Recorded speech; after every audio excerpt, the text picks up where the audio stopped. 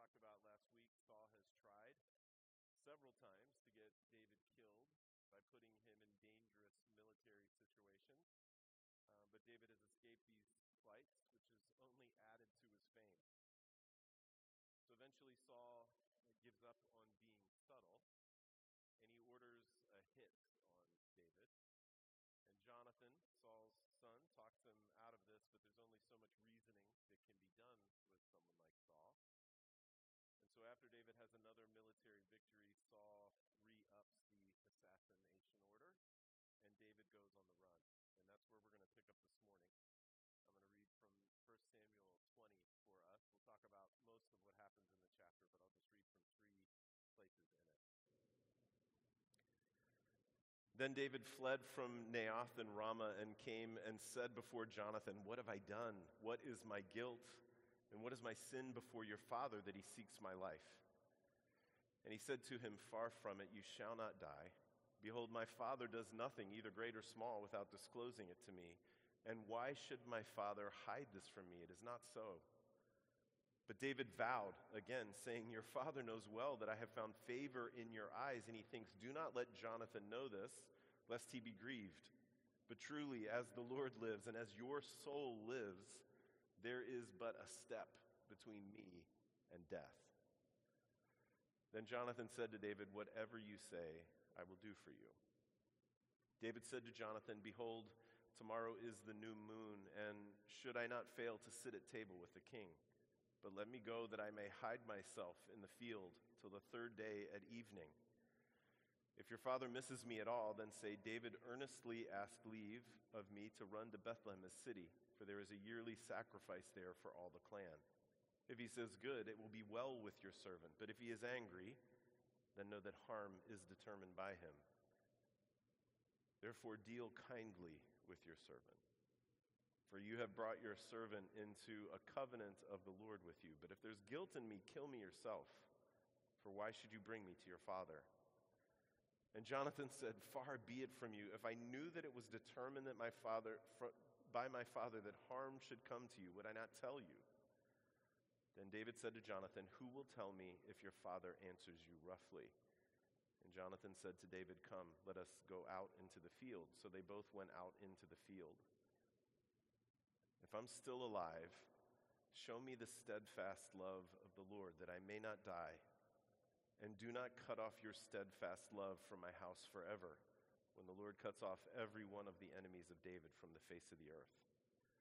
And Jonathan made a covenant with the house of David, saying, "May the Lord take vengeance on David's enemies." And Jonathan made David swear again by his love for him.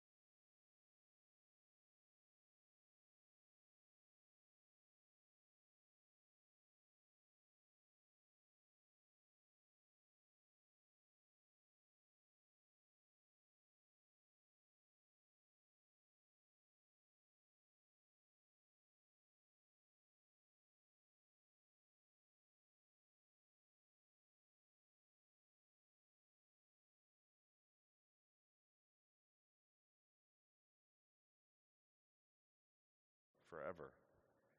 And he rose and departed, and Jonathan went into the city. This is God's word, and it's given for our good. Let me pray for us. Father, we ask now, as we talk about this word, this story that we've read and heard together, that you'd be happy to use it to show us the word who's seated at your right hand, that you would show us the grace of our elder brother Jesus, and that you would change us by it. And we ask it in his name. Amen.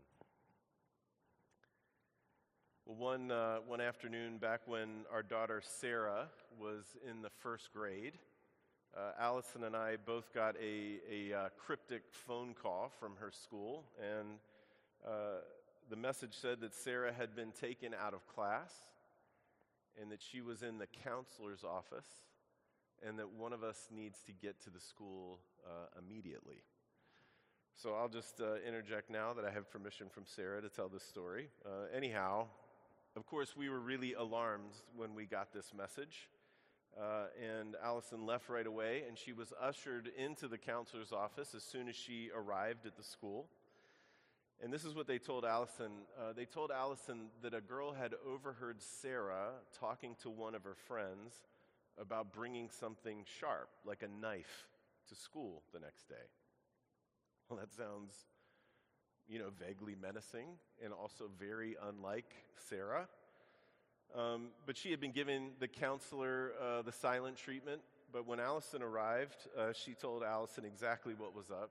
She said, yes, me and my friend have been talking. We were talking the day before. But they were talking about how much they like being friends. And they decided that they would celebrate their friendship and seal their friendship by poking their fingers with something sharp and swapping a little bit of blood. They wanted to be blood sisters. Well, everyone, of course, was relieved, although I'm sure that the counselor felt compelled to talk about how unhygienic that would probably be. And that was pretty much the end of that. And you know what I thought when I heard that story? I thought, that's awesome. I'm glad that Sarah has a friend. And of course, there is a friendship that is at the very heart of the story that we just read together. And it is a friendship, as we saw last week, that has been sealed by a covenant, by a pact. And I love how Jonathan refers to this friendship with David, how he talks about it with David twice. He says, God is between me and you forever. And this friendship is a shelter for David during one of the most difficult stretches of his life. And it stands for us as a great picture of what it means to have a friend and to be a friend. And beyond that, to the good news of a God who pledges friendship with people like us. So the story begins with David on the run. He had gone to Ramah to be with Samuel, the old prophet, who had years before secretly anointed him to be the next king. But Saul had tracked him to Ramah, and so David escapes, and he flees back to the royal court, and he finds his friend Jonathan, and as soon as he finds Jonathan, he fires off a bunch of questions. What have I done? What is my guilt? What is the sin that I've done that your father wants to kill me? These questions point to the complete chaos that has settled in on David's life. He is disoriented. He is afraid.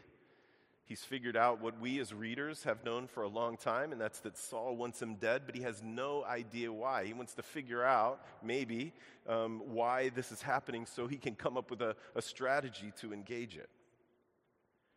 And Jonathan, for his part, is caught between his dad and his best friend. And at this point, it's obvious that he is still hoping and still believing the best for his dad. He's already talked sense into Saul one time, and so he is banking on being able to do that again. And so he doesn't address any of the questions that David asks. He doesn't address any of the causes of what's happening. He just says, listen, David, you're not going to die, because I'm pretty sure my father would tell me if he was going to do something like that. He's not going to be able to hide something like this from me. I mean, you could call Jonathan naive, and maybe he is a little naive, but he sounds an awful lot like a son, still fighting for a dad that he loves, hoping and praying that things will turn around. But David has a clarity that Jonathan doesn't have, and you can almost imagine him grabbing him by the shoulders and looking at Jonathan and saying, Jonathan, listen, your father knows that I found favor in your eyes. He knows about our friendship. He's not going to tell you if he wants to kill me again. And then David swears. He swears by God. He swears by the soul of his friend. And in verse 3, he looks him in the eye and he says, man, there is a step between me and death. And this wakes Jonathan up. And they come up with this plan for the New Moon Festival, the one that we read about. That was a 2 or 3 day feast that would have been observed in the royal court. And obviously it would be a terrible idea for David to show up, but as a member of the royal court, he would have been expected to show up. And essentially, the plan is to see if Saul notices that David is missing. And if he does notice, how he feels about it, how he reacts. And if he's angry that David isn't there, then they'll all know that Saul still wants to kill David. So they set up a plan. And then in verse 8, David says something remarkable to Jonathan. David says to Jonathan, "Deal kindly with your servant. Deal kindly with me." That word, deal kindly, the word that gets translated as deal kindly, it's an important word in Scripture. It's the word that sometimes gets translated as simply love or loyalty or steadfast love or steadfast faithfulness or sometimes covenant faithfulness. It's the word that the scripture writers use over and over again to refer to God's faithfulness and God's fidelity to the promises that he makes to us. He'll be our God. He'll redeem us. He will be faithful even when we're not. No matter what the cost, he will be faithful to his promises. God will always show fidelity and loyalty and love and kindness. And in that way, this is a word that stands for refuge. It's a word that stands for shelter. Later on in David's life, he'll write this prayer where he says, "Show me your wonderful, steadfast love, O Savior, who is a refuge to people who seek after you." It's something you can trust. And David asked Jonathan for that refuge when he says, "Deal kindly with me." And then later on in verses 14 and 17, Jonathan looks ahead. He looks ahead to whenever the two of them are going to be able to get to the other side of this, whenever they're going to get out of this mess. And he asks for the same refuge from David. He says, "Listen, if we get through to the other side and I'm still alive, show me the steadfast love of the Lord. Show me that loyal kind of love." He actually makes David swear by that love. He will give David the shelter he needs now, and he's asking David for the shelter and refuge that he will probably need in the future. And church, this mutuality, it rests completely on their friendship. They do not owe this to one another. And it is not politically expedient for Jonathan to do it. In fact, it's a horrible idea for Jonathan to do it politically. They choose to do this. They choose friendship.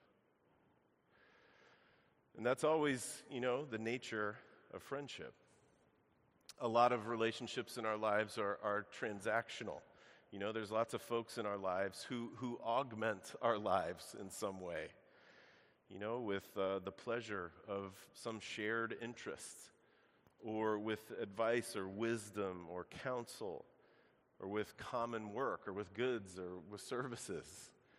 And these things are great. These relationships are great. They're important. They're part of the richness of human life. And sometimes friendship grows out of them.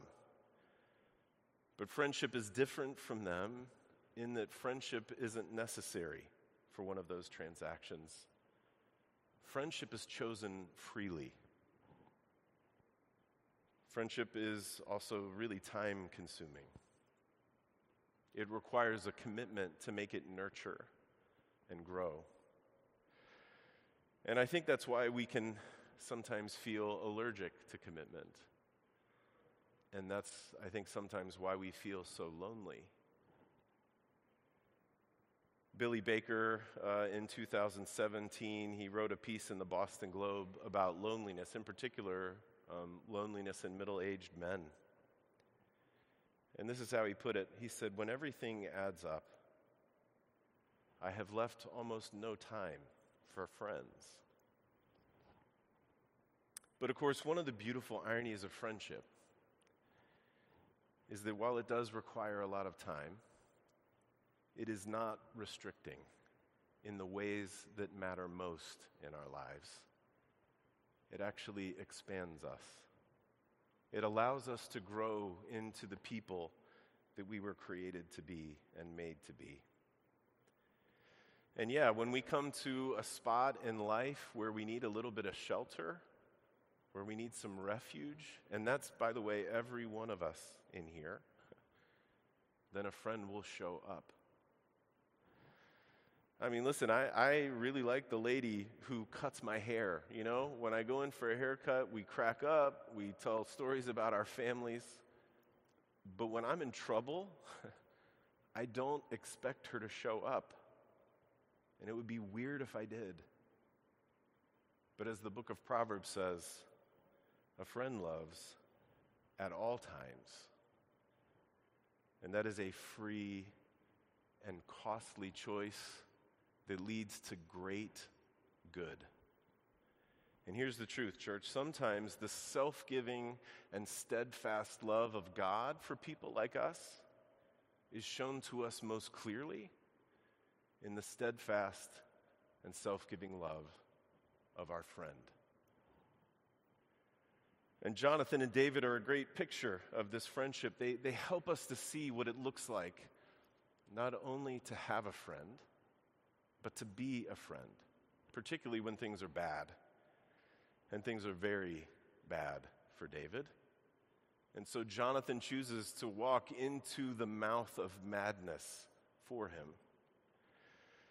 And they come up with this elaborate plan that involves arrows and hiding in a field as a way for them to be able to communicate after this new moon festival and feast.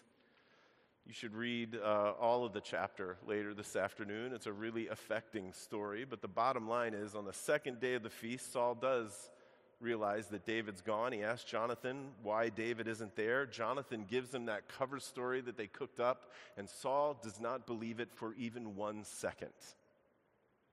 And then he says horrible, horrible things to his son Jonathan. And then, as is his custom, he throws a spear at Jonathan. And now everyone knows that David isn't safe. And so the next morning, Jonathan tells David, and the two friends part in tears.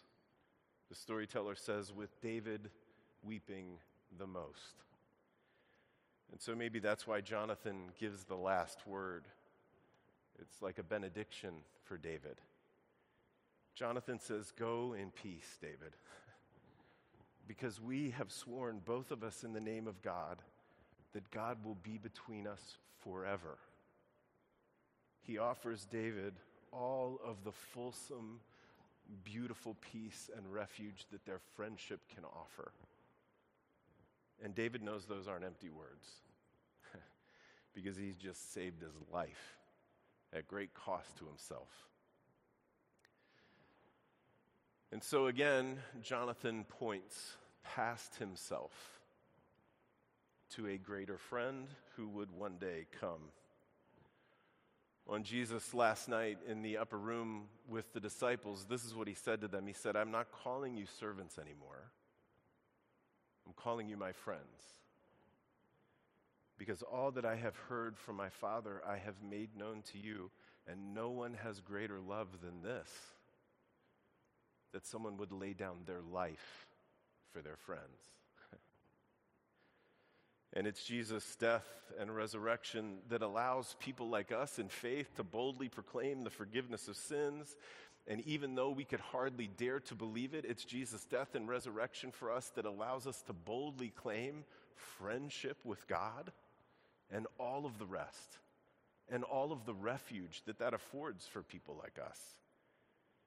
And as we cling to Jesus in faith, as we follow Jesus in faith, he grows in us all that we need to be a friend to others as he has been a friend to us. Let me pray for us. Father, we ask now that you would make us into a people who see that you have been a refuge and a shelter and a stronghold for us, that you have shown fidelity to us over and over again, that you have watched our backs over and over again, and it's most clearly seen in what Jesus has done for us. Help us to see it and help us to believe it so that we may rest in it and find it to be a refuge and a shelter when we need it. Father, do that so that we would grow up in our faith. Do that so that we can grow into people who are better friends. Do that so that we can be a people through whom you love this broken world. And we pray this in the name of Christ. Amen.